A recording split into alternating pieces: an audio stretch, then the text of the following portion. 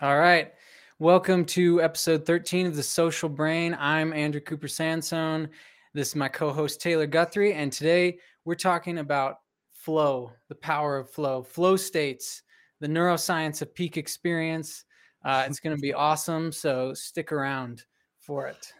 Yeah, and I think that everyone has probably felt this at some point in their life when they're doing something that they love to do. I mean, that's a big part of this, but that just really effortless point where it feels like every action is just flowing just right into the next one. There's not a lot of need to think about it.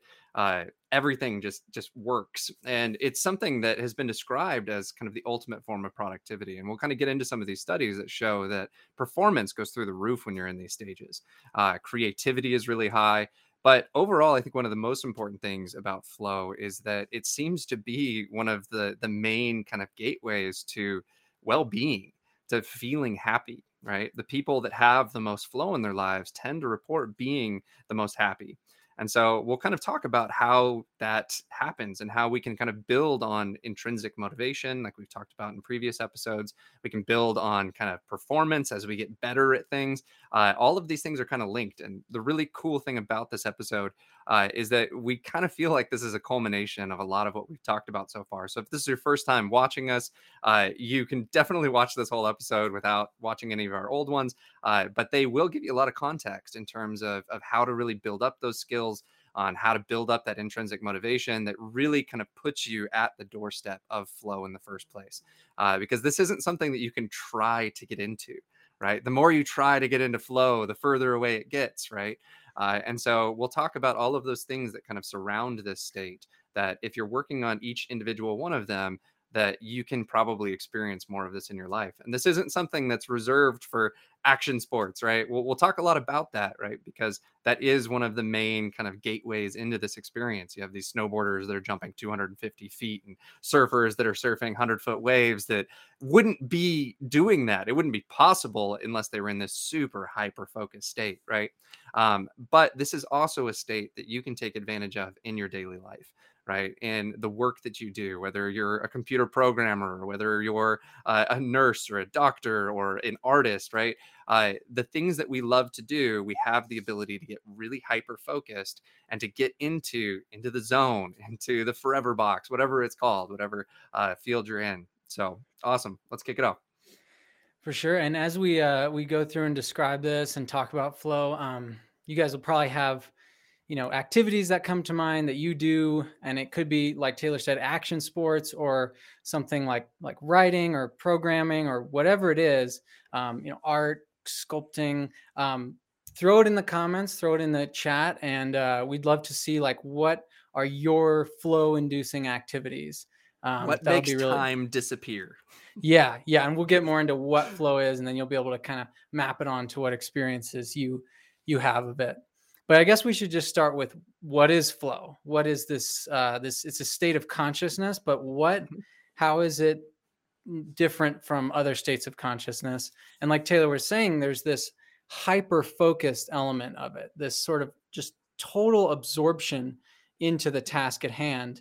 And if you saw the thumbnail for this episode, you saw it was like a mountain biker's head, and then it was just transparent and could see the mountain through it.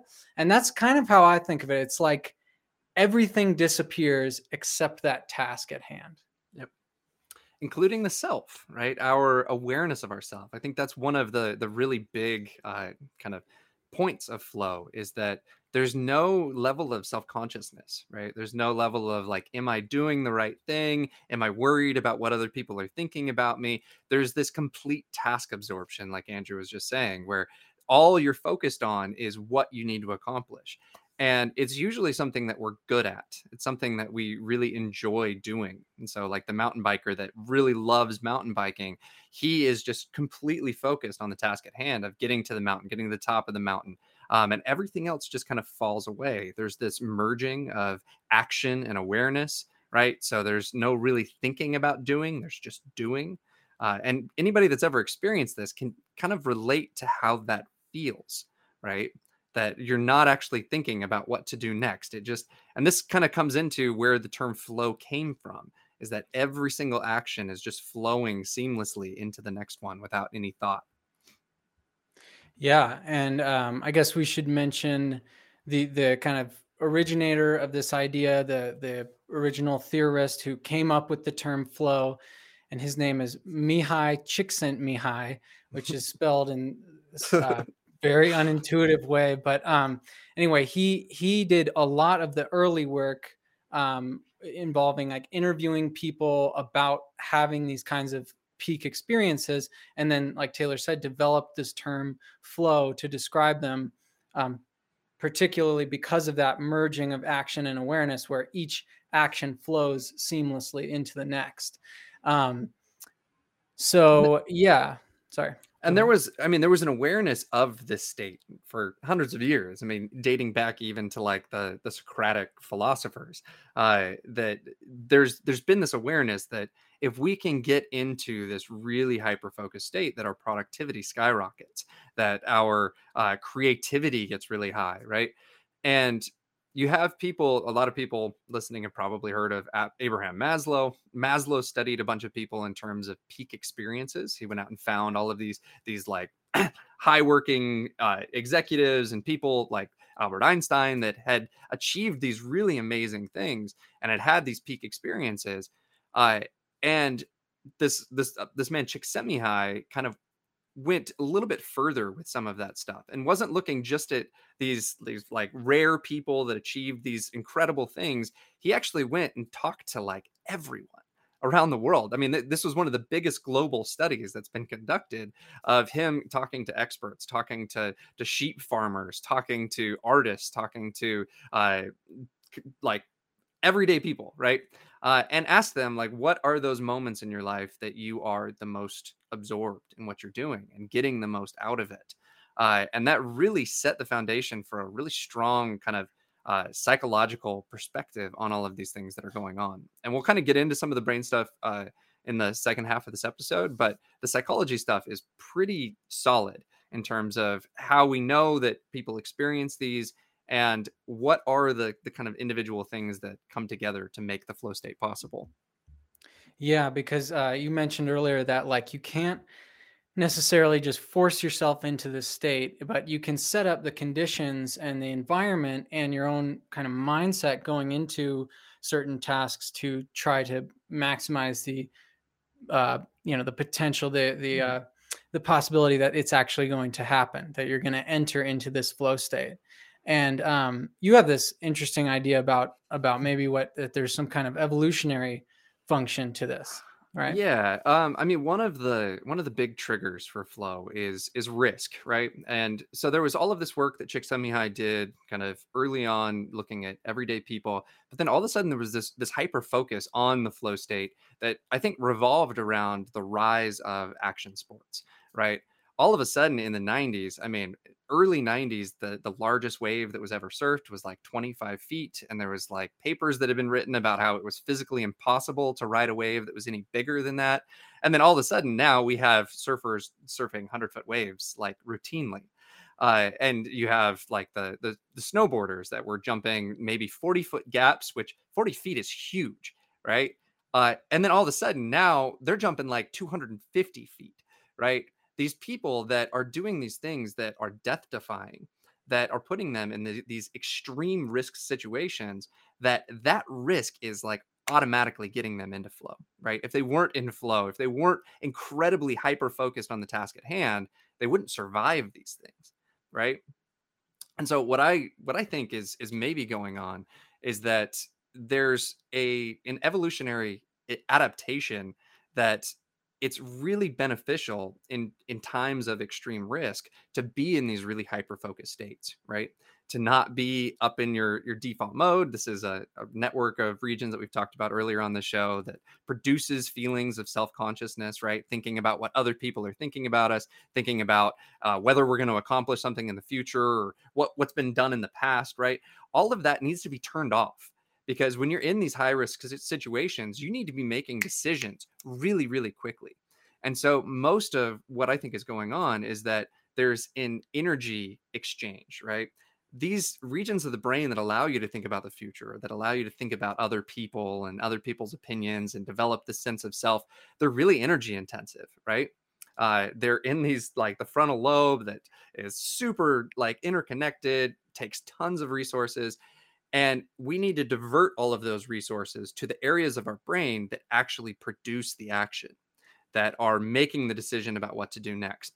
And this ties in really well with some of the stuff that we've talked about before on this show in terms of skill acquisition, right? In terms of high performance.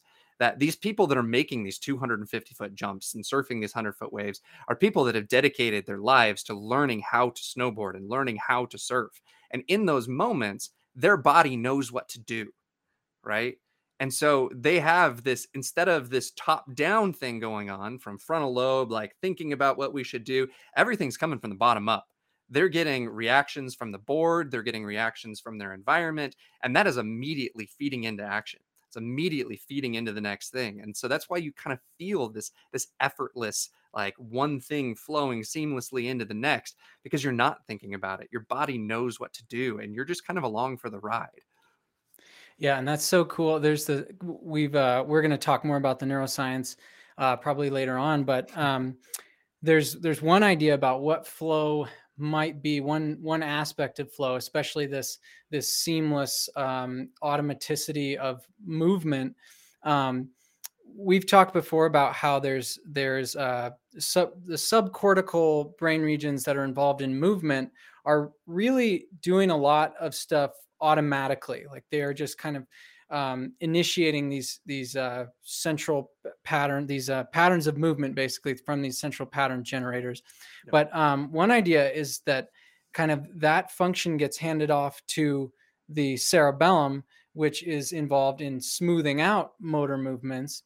And so if you kind of think about it, well, if you're in this flow state that's very smooth and your every action's leading into the next and you don't have to think about it, it would make sense that these subcortical regions and maybe specifically the cerebellum is really taking over that function and allowing for all that training that you've done in the past to Mhm. build up, to figure out, to get your body to do those particular kinds of movements. That all just becomes automatic perhaps through these subcortical regions.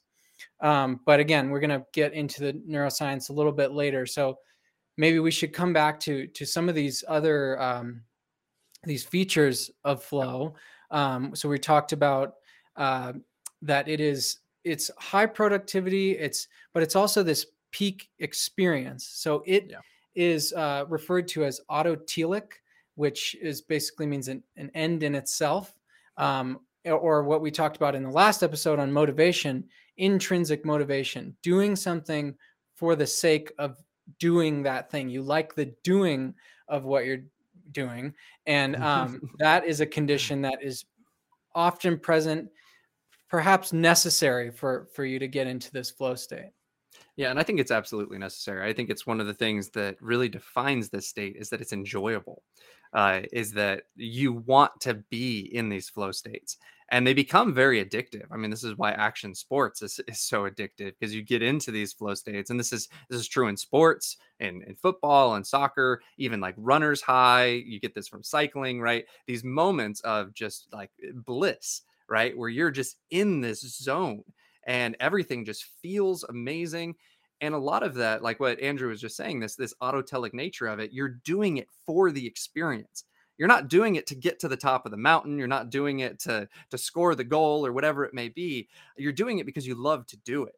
And that really ties in with our last episode on intrinsic motivation, is that you are tying into a lot of these dopamine processes of, if you are kind of cognitively viewing this activity itself as being rewarding, then your reward centers are going to like tell you like, oh yeah, this is great, like keep doing this. Your motivation is going to be really high to keep doing it, right?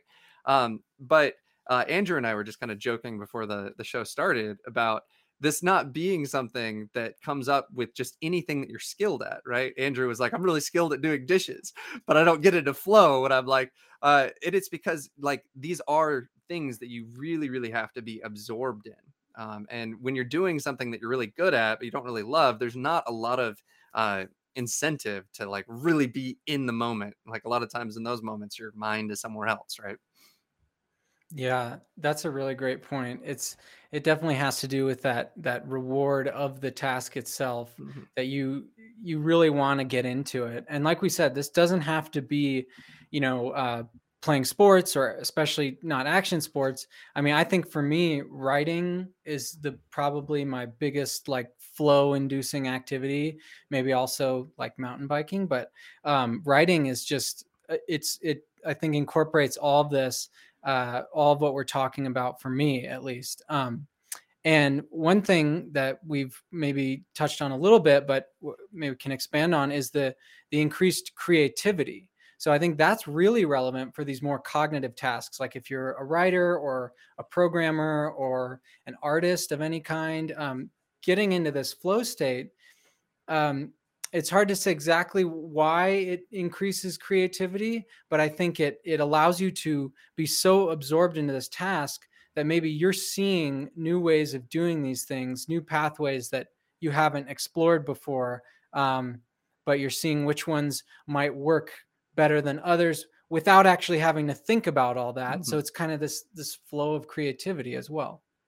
And I mean, I get that with teaching, that, you know, when I'm up in front of 30, 40 people, I I know the material, right? And there may be a certain way that I like plan to deliver the material, but in that moment when I get there and I feel like things are all of a sudden these different ideas are just like coming together, and I'm pitching it in a way that I maybe didn't even think about before, and that my brain is like just kind of making these connections on its own.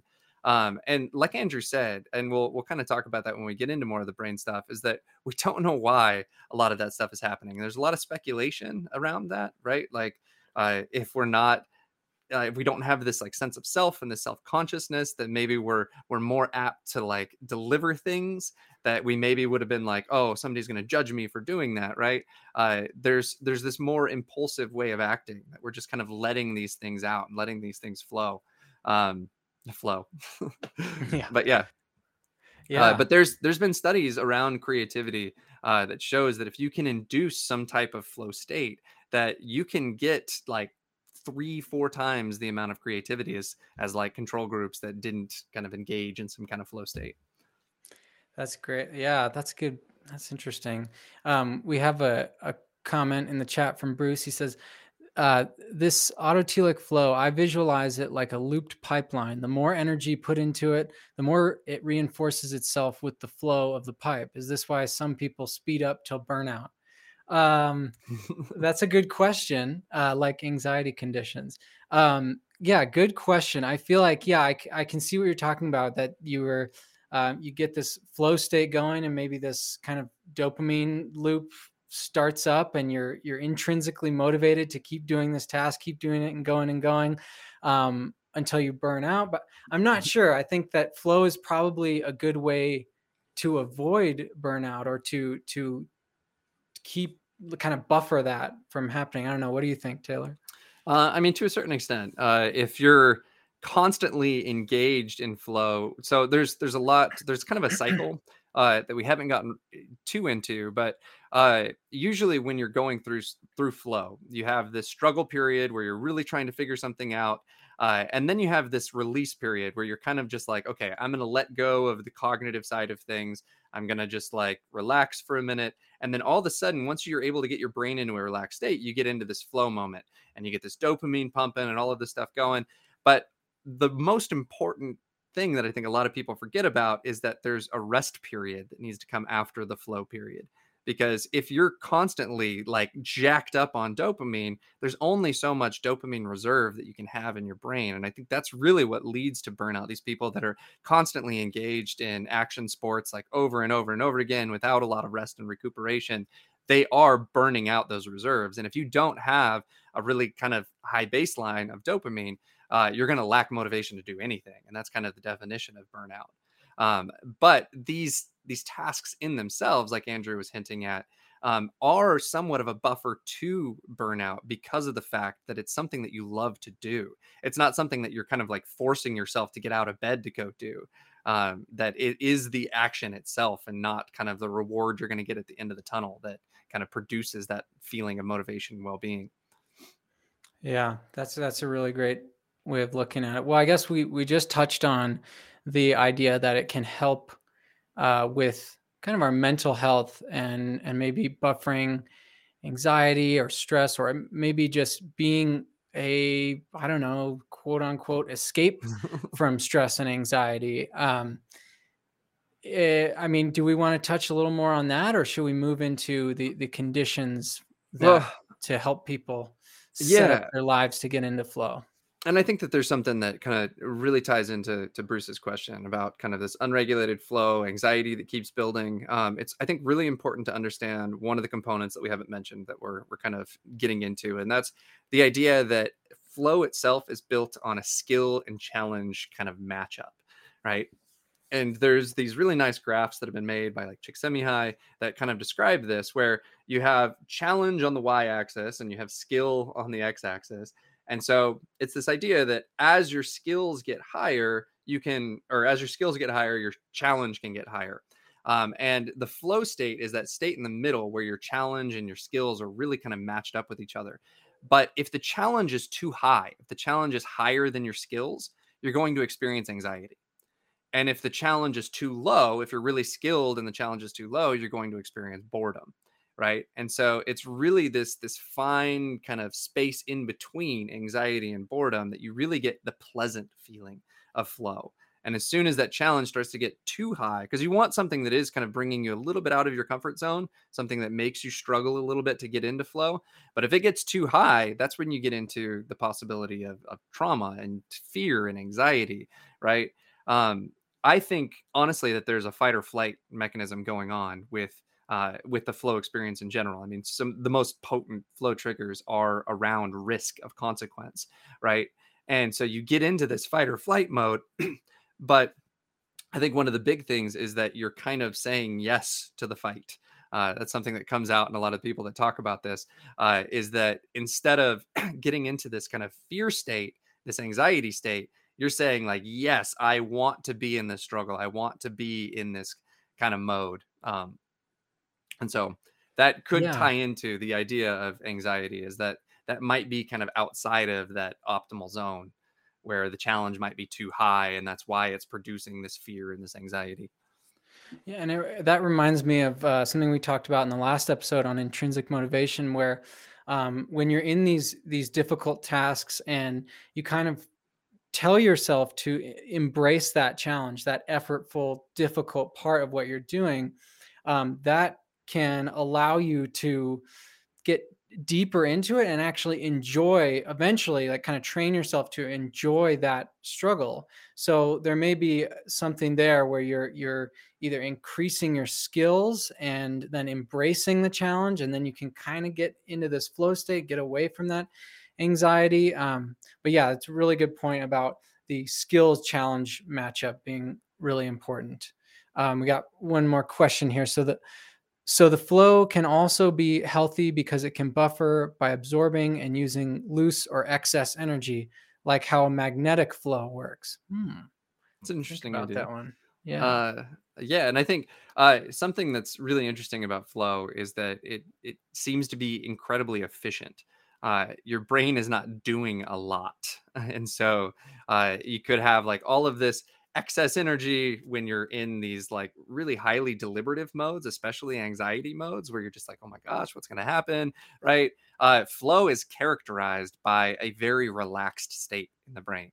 And it's also characterized by not a lot of brain regions actually being active. This is something that we kind of hinted at in an earlier episode when we were talking about high performance and learning like motor skills, is that the more skilled you get at something, the less kind of cognitive control you need. And so when you look at someone's brain, when they're doing something that they're really, really good at, their brain is kind of silent. At least like the cortical regions that are involved in cognitive control and things like that.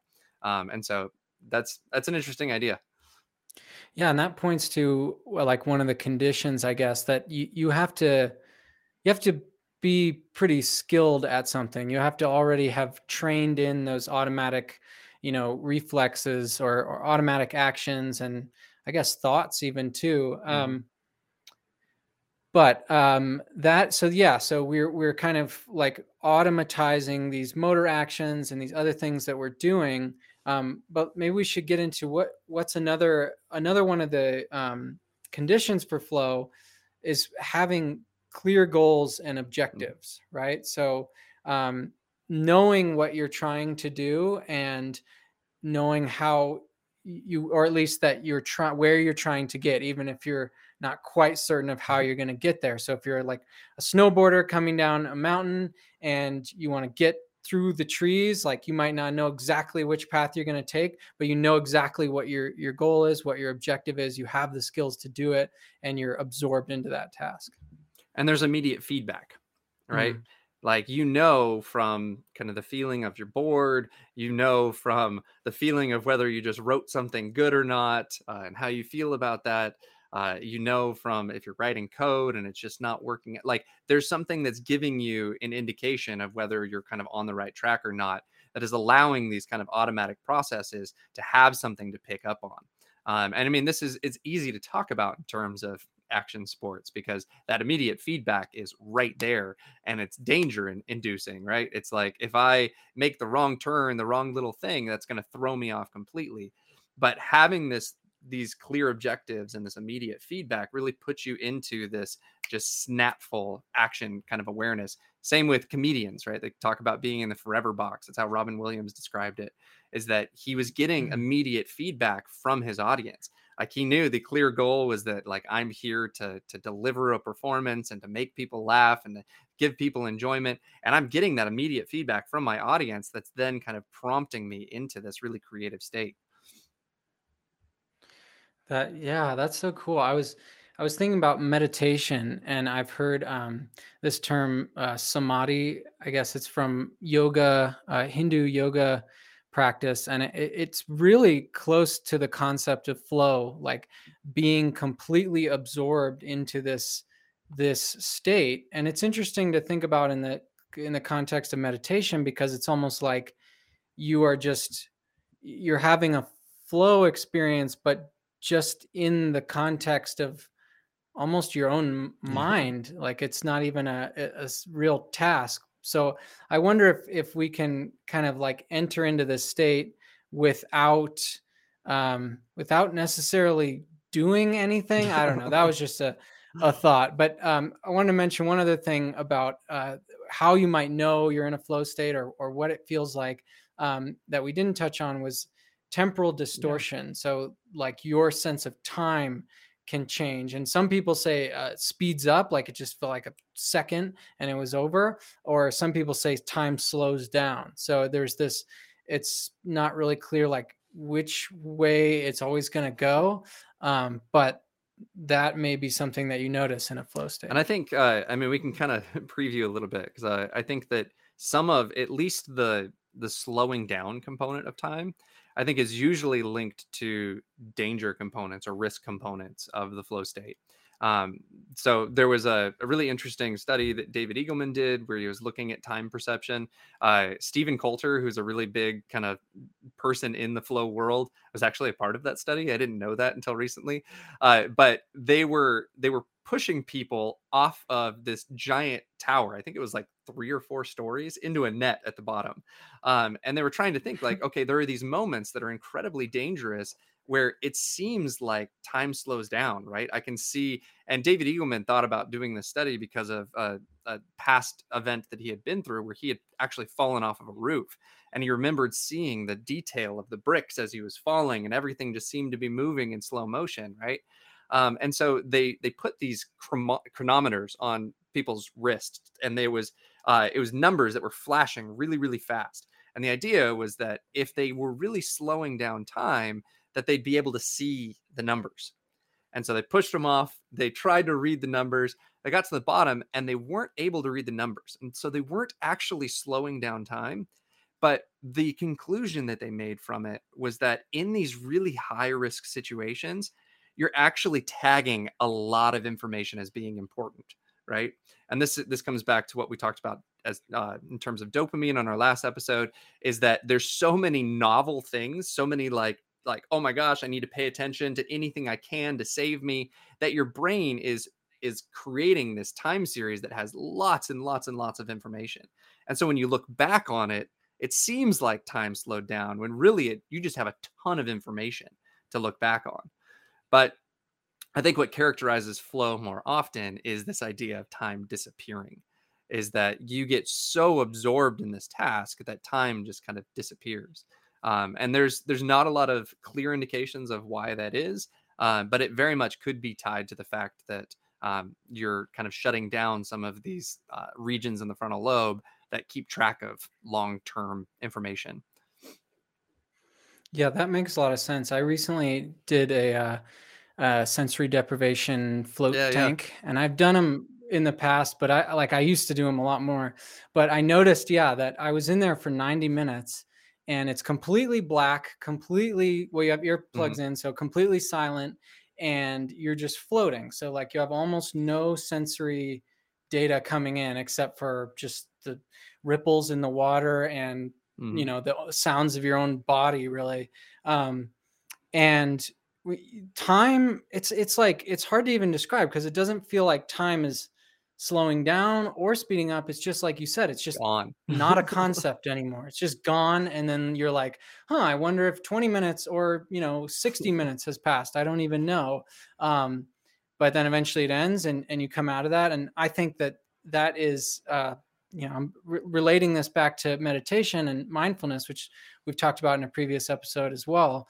But I think, yeah, you're probably onto something about the kind of shutting off those cognitive control networks, or altering their activity so that they're maybe our tracking of time moment to moment kind of Hmm. just changes so much that its time is sort of unrecognizable to And I us. mean, these are the moments that we enjoy the most, right? When you look back on your life, it's like those moments that flew were the ones that were really enjoyable, that were like, I wanted to be doing that, right? And so I think, I mean, the one thing that we haven't talked a lot about, but I think is kind of a good segue, is the hyper focus part of this, is that flow follows focus, right? You have to be focused on what you're doing. And this, I think, is really practical for anybody that's doing any kind of like occupational job that they want to incorporate flow into.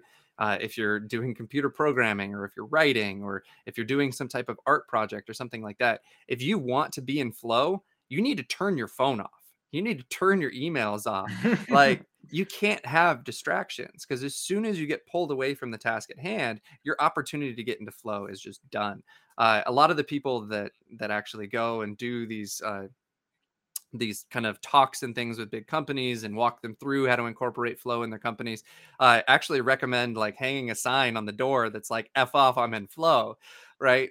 Uh, that and they also very highly recommend getting rid of any type of rule in the company that's like, you need to respond to emails within 15 minutes or respond to emails within 30 minutes. Because if there's this constant need that you have to be like, every time you hear a ding and you look up and you're like, oh, I got an email, I got to check my email right now, right? Every time you do that, you're taking away from your ability to drop into that moment. And dropping into that moment is a huge productivity boost. Some of these studies, there's a lot of kind of stuff with the flow research that it's not really clear whether these researchers are studying the same thing. But some of these studies where they kind of implicate people being in flow, CEOs being in flow, they report being 5 times more productive. And a lot of that could be just like task engagement, right? If you are super focused on the task at hand, and if you're getting rid of all of those distractions, you can accomplish more in one day than you can accomplish in an entire week, right? Yeah. Especially if you enjoy the Yeah, task that you're totally. doing. Like that comes back to that intrinsic motivation. It's just like this, like the loop that Bruce described, the pipeline where the more energy you put into it, the more it Yeah. reinforces itself. That's kind of, there's something there.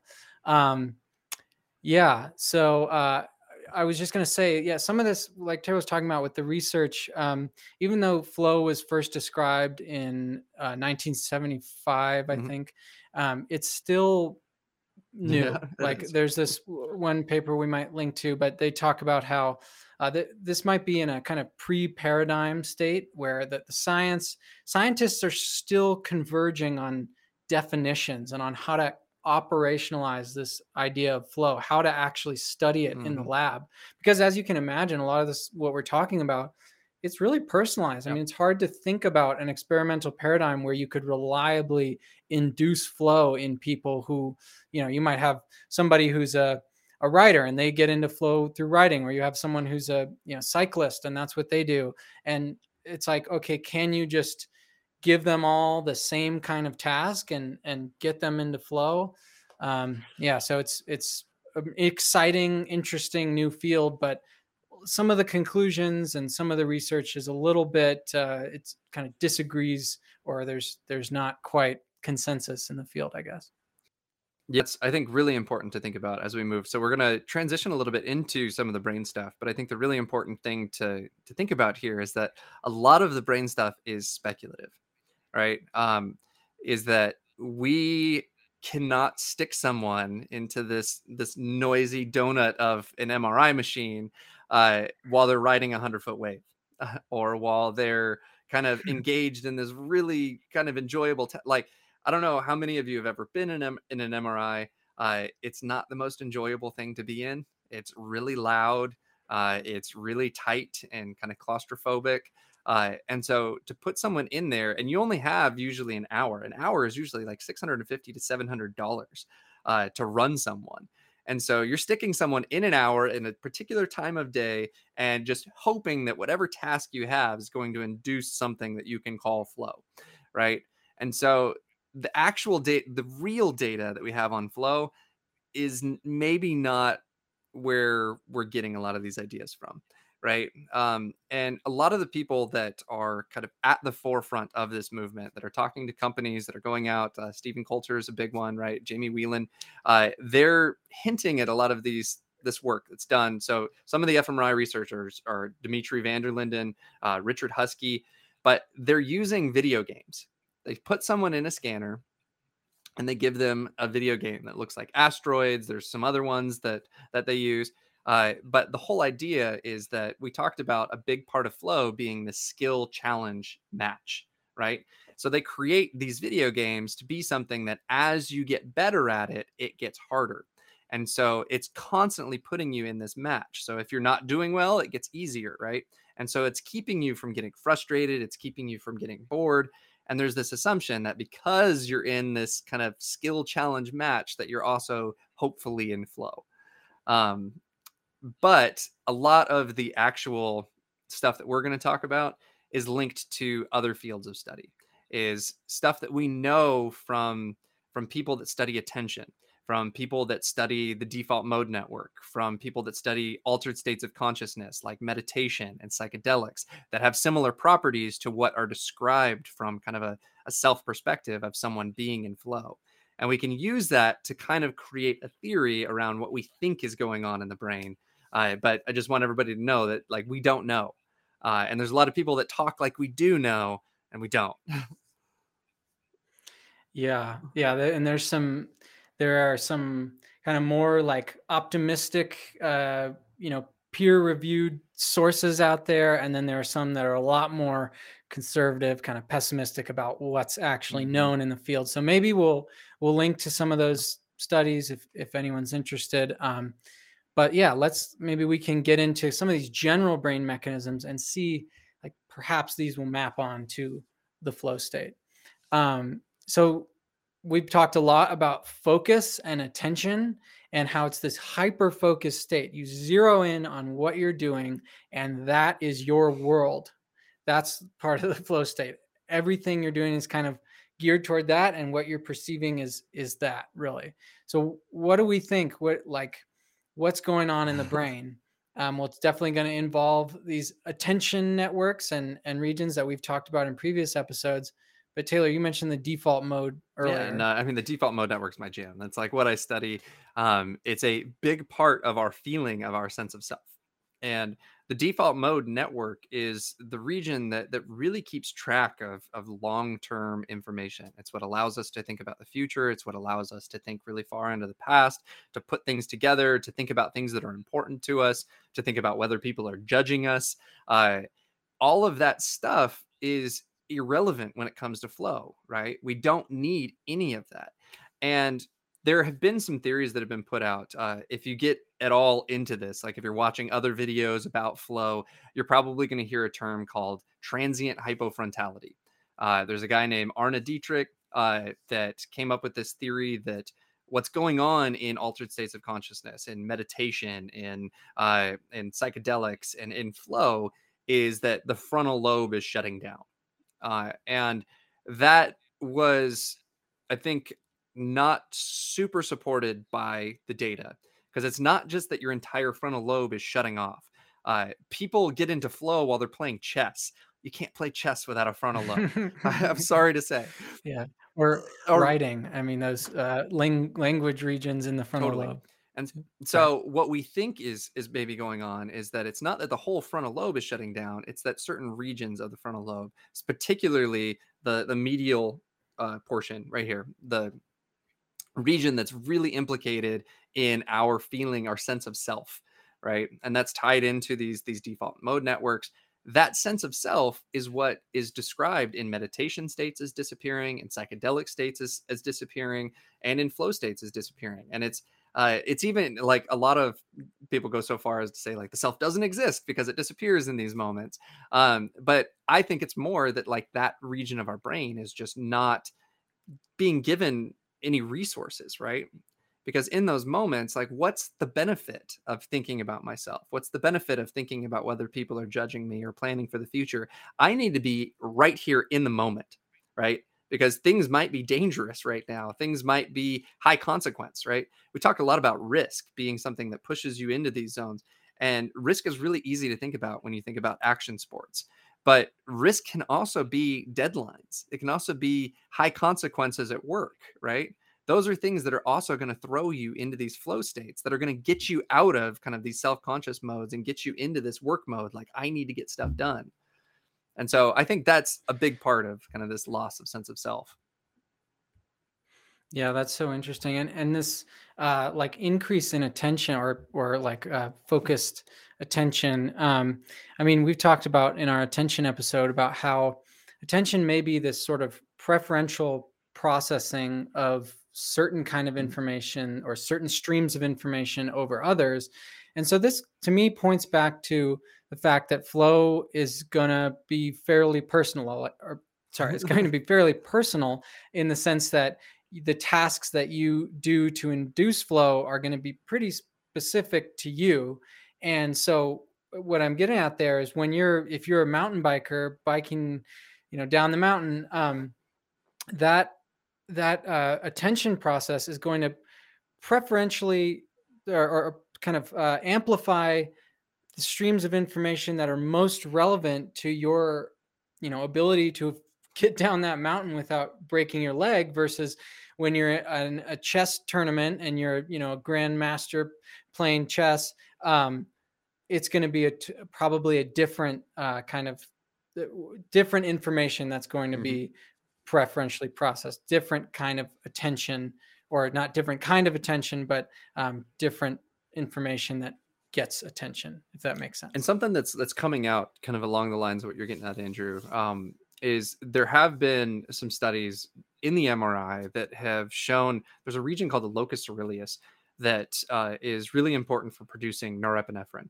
And that's kind of the equivalent to adrenaline. You don't have to remember all these brain regions or anything, but the point here is that a lot of studies have linked this brain region to calculations of whether or not there is high reward in the environment, right?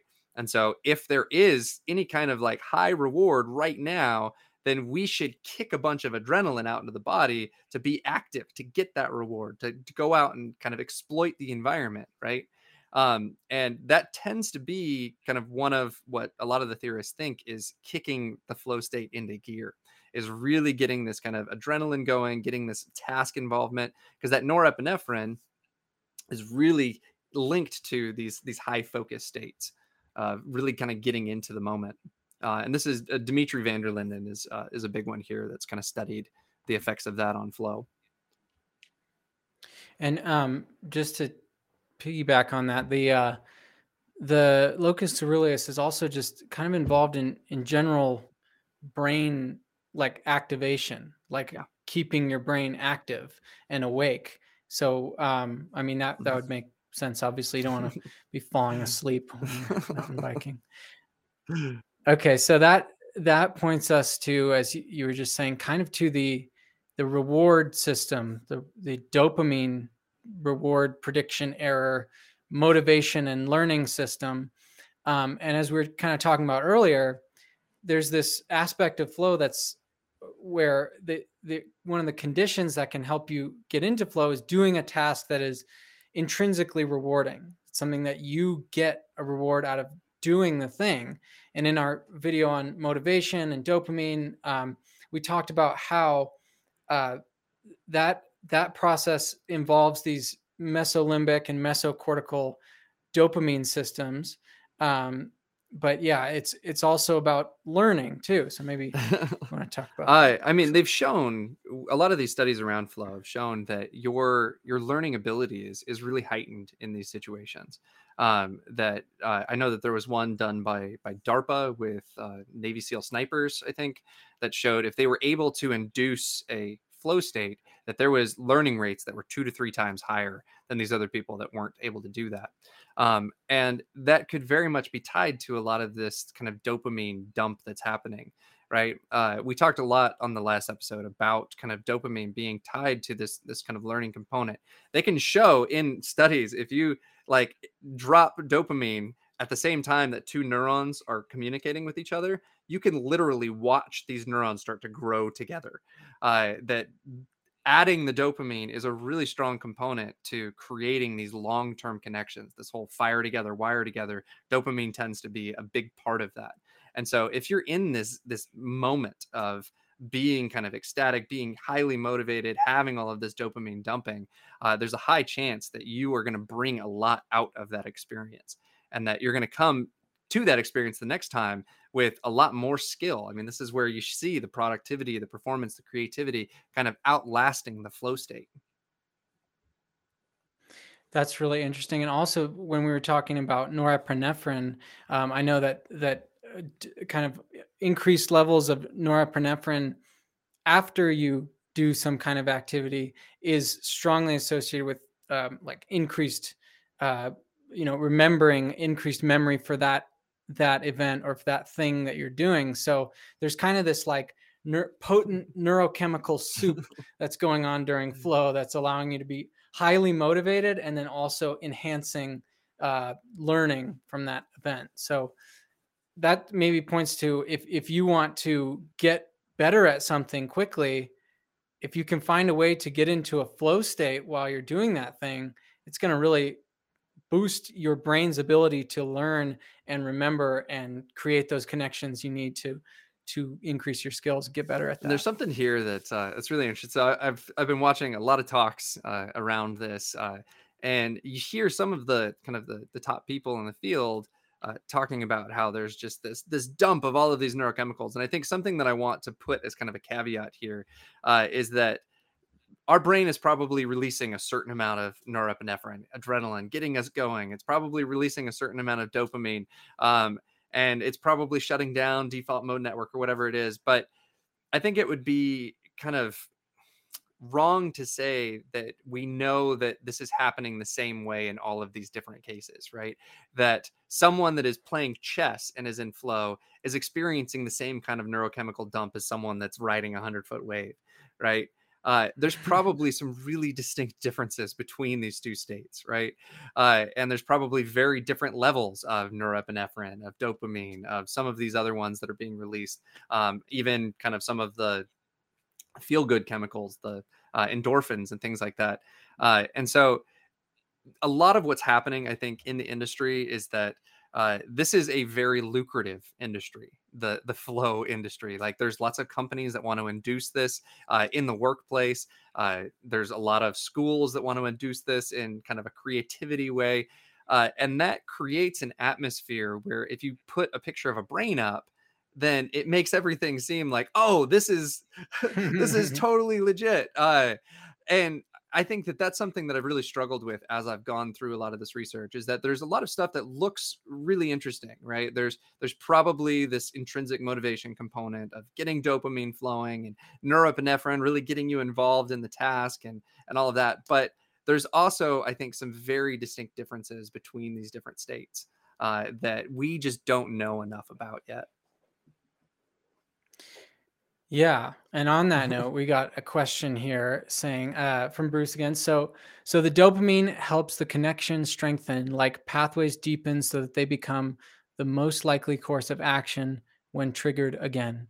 Yeah, Absolutely. exactly. But as Taylor's saying, yes, most likely. But we're also, like we said, in this kind of early stage of especially the neuroscience research on flow, really young, kind of a lot of different conclusions, different methods of looking at this, different definitions of flow. So tentatively, And I think yes. that ties in really well with kind of the next thing that we're going to lead to is a lot of what's described in a flow state is this merging of action and awareness, right? That you feel kind of at one with what you're doing. You're not really thinking about it. It's just kind of flowing one thing to the next.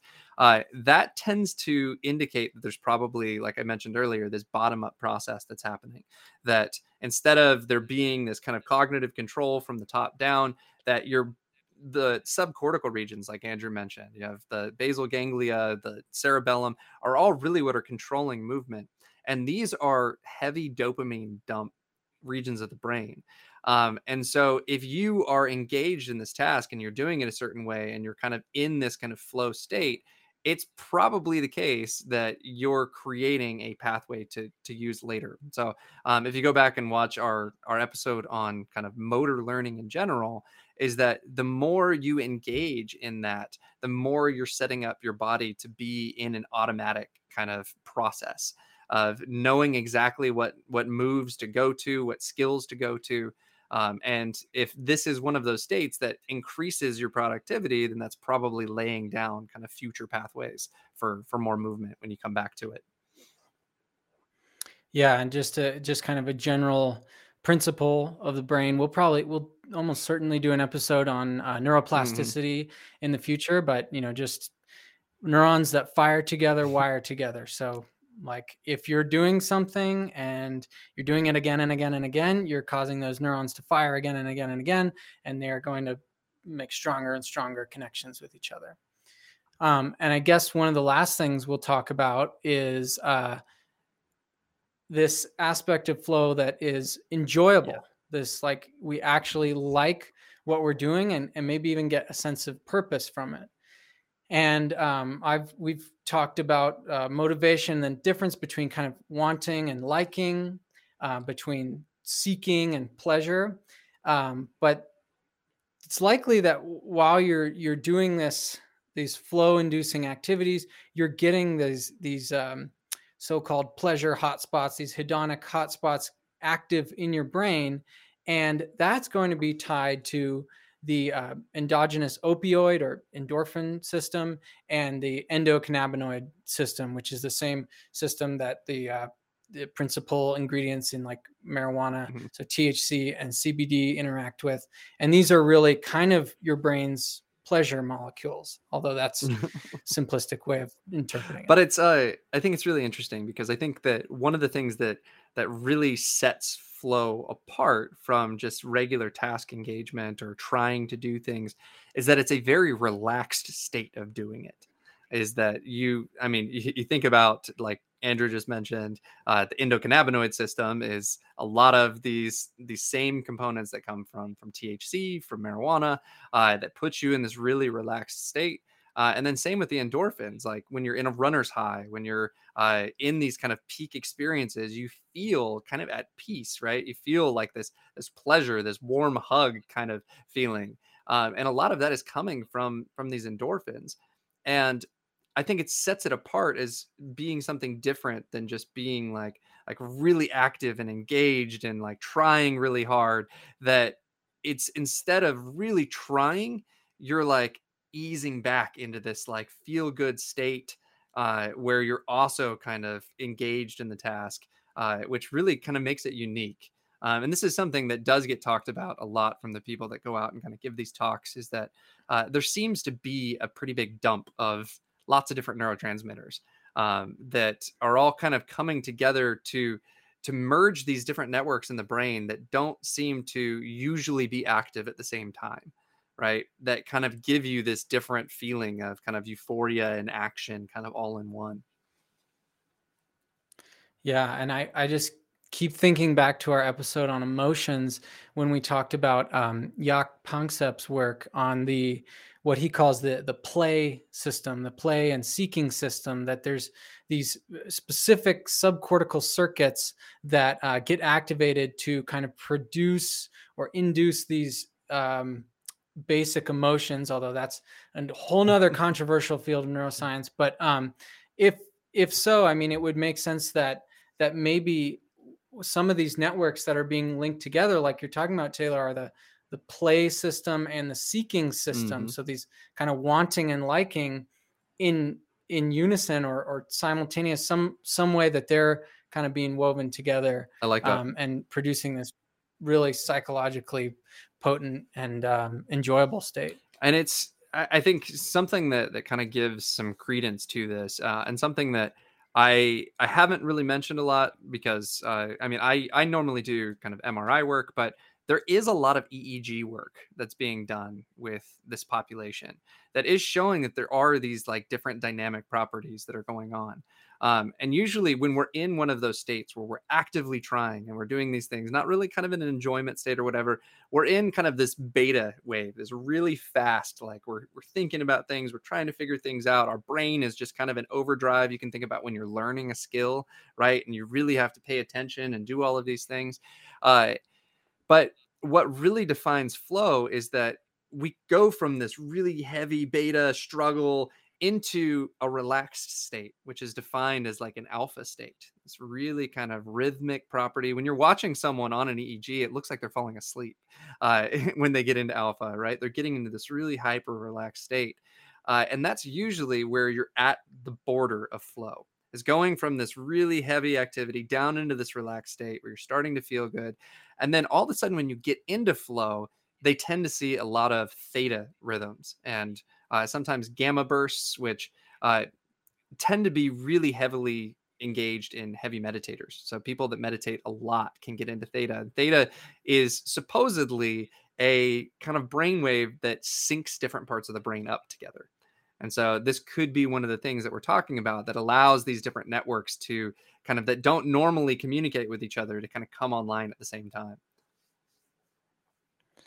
That's Yeah, that is fascinating. And those are, yeah, I think you mentioned it, but you were just talking about EEG waves. So we're really looking at kind of whole Hmm. brain activity and seeing the difference in the waves. So one more question from Bruce here, and then I think we're just Yep.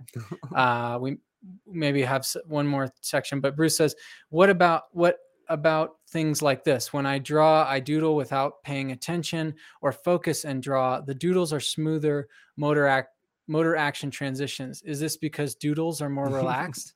Good It question. could be. Definitely possible. If you get into a flow state while you're doodling, then Yeah. yeah, certainly. And it could be something that that is kind of putting you into that relaxed state, and that's where it's really hard with a lot of these things. And I think one of the things that we really wanted to highlight in this episode is that this is a cottage industry. This is an industry where there's a lot of money, there's a lot of marketing, and I think because of that, a lot of the brain stuff has really been kind of rushed. And we're going out, we're talking like this is what's going on in your brain when you're in flow, and we don't really know how to define flow yet. I mean, there are some certain definitions from the psychology side, but when you look at how people study it, it's all over the board. And so, could it? If I'm in a relaxed state, does that mean I'm in flow? Uh, if I'm enjoying something that I'm doing, does that mean that I'm in flow? It's really hard to really put a solid definition on it. But we do know from kind of action sports where we know we're engaging flow, because otherwise they would probably be dead, that there are certain situations where you can put EEGs on them. EEG's tough because there's also motion artifacts and things like that. But with those people, there is stuff that I think that we can figure out, that is a little bit easier to define. Well, it looks like we're near the end of this episode. Thank you everyone for checking out this episode of The Social Brain. Before we go, do you have anything else you want to say, No, I Taylor? think this is good. So yeah, well, thank you guys for coming. Right, this is episode 13. We've been doing this for half a year now. We love coming back and doing this. We'd love your input on ideas that you want us to cover in future episodes. We have some kind of ideas of where we want to transition. We want to do certain kind of blocks like we've been doing. We've kind of been building up to this idea of intrinsic motivation. But we'll probably do some ones on social stuff that I do a lot of research on, and neuroplasticity and learning and all kinds of stuff like that. So we'd just love to hear your input. Yeah, definitely. And if you want to support this show specifically, we finally have our Patreon page up, and I'll just share my screen really quick because so you guys can see where to go. It is this patreon.com/the social brain. And oh, I can't share it right now for some reason, but patreon.com/the social brain. The link is in the captions. You can support us. Right now, we don't have any special tiers yet, but we're going to start to get some benefits for you guys if you want to support us specifically. If you want to support Taylor specifically, the Cellular Republic, his channel, you can go to his store. Which how do they get there? Yeah, so in the Taylor? link in my videos, my wife runs a gift shop. She's got all kinds of cool kind of psychology, neuroscience, meditation type mugs and shirts and stuff like that. That helps us kind of keep going. I'm on a graduate student stipend, so I make nothing for money, but For sure. And if you want to support Sense of Mind, my channel specifically, you can go to patreon.com/sense of mind, and a couple different options there. But anyway, we just want to thank you guys so much for checking this out, and make sure to like and subscribe. And yeah, like Taylor said, drop in the comments anything you want us to cover in future episodes. We'll look at it. And yeah, I guess until next awesome. time. See you guys.